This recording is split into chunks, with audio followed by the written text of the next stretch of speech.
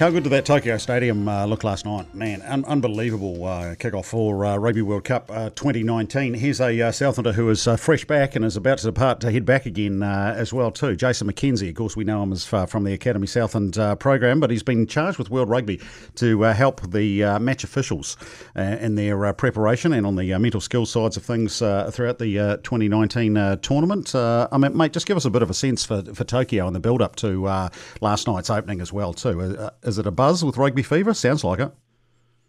Yeah, good morning, Nick. Yeah, it's Tokyo's a massive place, but it's certainly got a bit of feeling from every sort of street you walk around. There's usually something going on, and it's just starting to build, and particularly around some of the key rugby areas. Obviously, it's starting to build up as well, and there's just a bit of a buzz going on, really.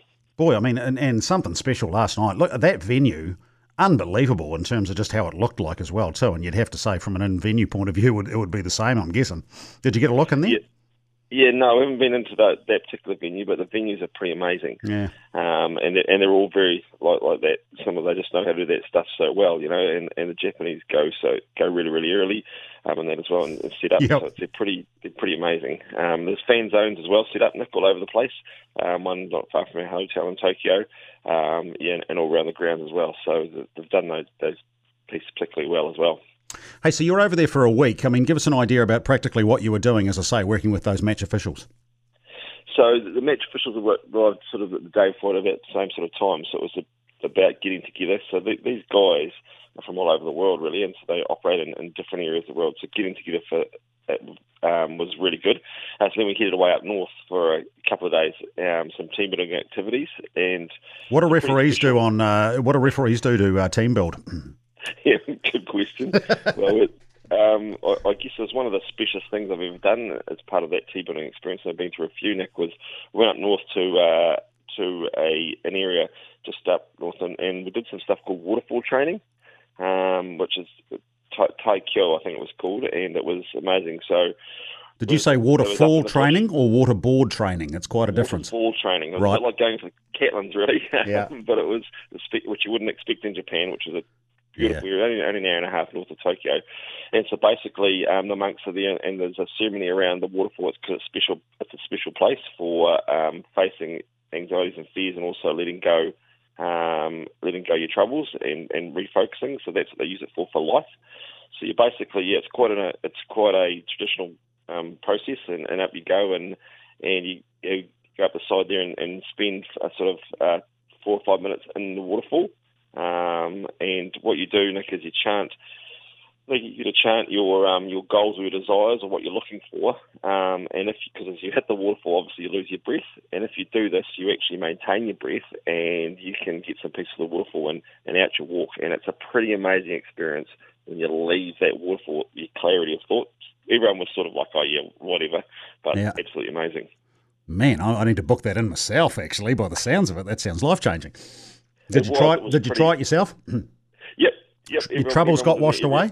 Yeah. No officials. So the monks and stuff look after you. They put you in at 4 at a time. Yeah. And then you go and you're in there for a couple of minutes. So again, it's one of those pretty cool experiences.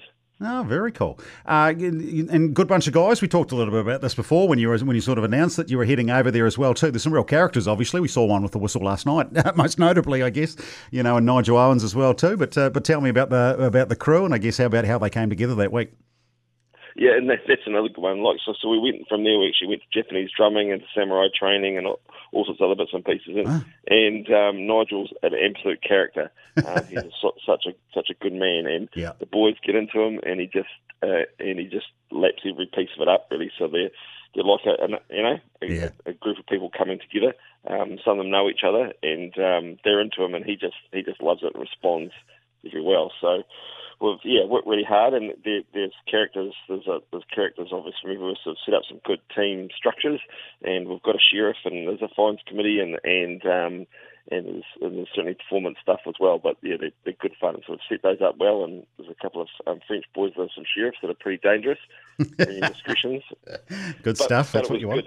It was good, Nick, having from the players to the management to everyone there together, so set up a really nice culture amongst themselves. Yeah, good. And for you, I think you'd already planned to be there as a spectator point of view, so you're going back, aren't you?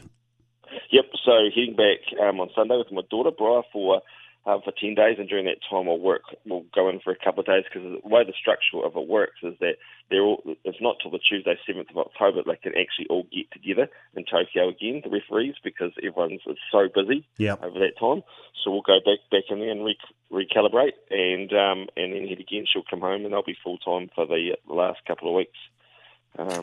Nice. But what you see, Nick, I guess you don't see is, so these guys are in there, and these TMOs and the ARs together, and they're getting together and they're watching clips. Their preparation is massive. They're watching clips and calibrating all their decision making together to get consistency. That's what they're after. They want it to be about rugby. They want to understand that. So there's a lot of work goes on behind the scenes, video work and analysis and stuff that's just that mirrors, I guess, a rugby team. I was really surprised at the level of clarity that they go for, actually. It's interesting. Like when you stop and think about it, we probably don't do that from an officiating point of view. I mean, that's in a team environment. This is exactly what you're talking about. You want everyone on the same page as well. The challenge from a referee point of view, an official's point of view, is that you're bringing guys in from everywhere. And we well know sometimes the difference in interpretation depending on where they're from, and different languages, different cultures as well too around that sort of stuff. So there's some extra layers there, I guess, and that's what you want.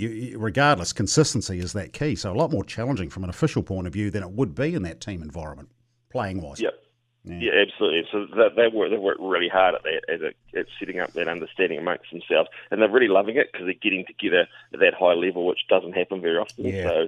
So as athletes, they're really enjoying it as well, because they're getting to work with others on the same level. So they go for that. Then they have a team of four on match day, which is the referee, 2 hours, TMO, and then they set up another little group that works really tightly about how they're going to go for each particular game as well. And then as soon as they're finished, they've got a review process that they have to go through, and then there's selectors sitting back in Tokyo that they have to report back to and then debrief with as well, and clips and relook at that. And so they get on the next game. In 2 days' time, they might be ARing somewhere else. So it's like I said, over this first 4 weeks, they're very, very busy. No doubt. No, good stuff, mate. Hey, listen, well, outstanding insights. Really appreciate it too, and great work by you in terms of the role. One, they're lucky to have you, but also stoked for you to have this incredible experience that you've given us a bit of a view into as well too, mate. You enjoy the trip over there, eh? Go well. Thank you very much, Nick. Cheers, mate. Jason McKenzie, great stuff from the Academy Southland program. It also speaks, I guess, doesn't it, to just how fortunate we are to be able to tap into some of that with our young talent through the Academy Southland program as well too. But yeah, some incredible insights there. And I must admit, I know this is not the reason we had a chat with Jason just now, but I have a real much more of an affinity with the match officials. We sit on the couch, and normally what we do is we do nothing but throw abuse when when the arm goes up the wrong way and the penalty goes the wrong way. Look, referees are people's too.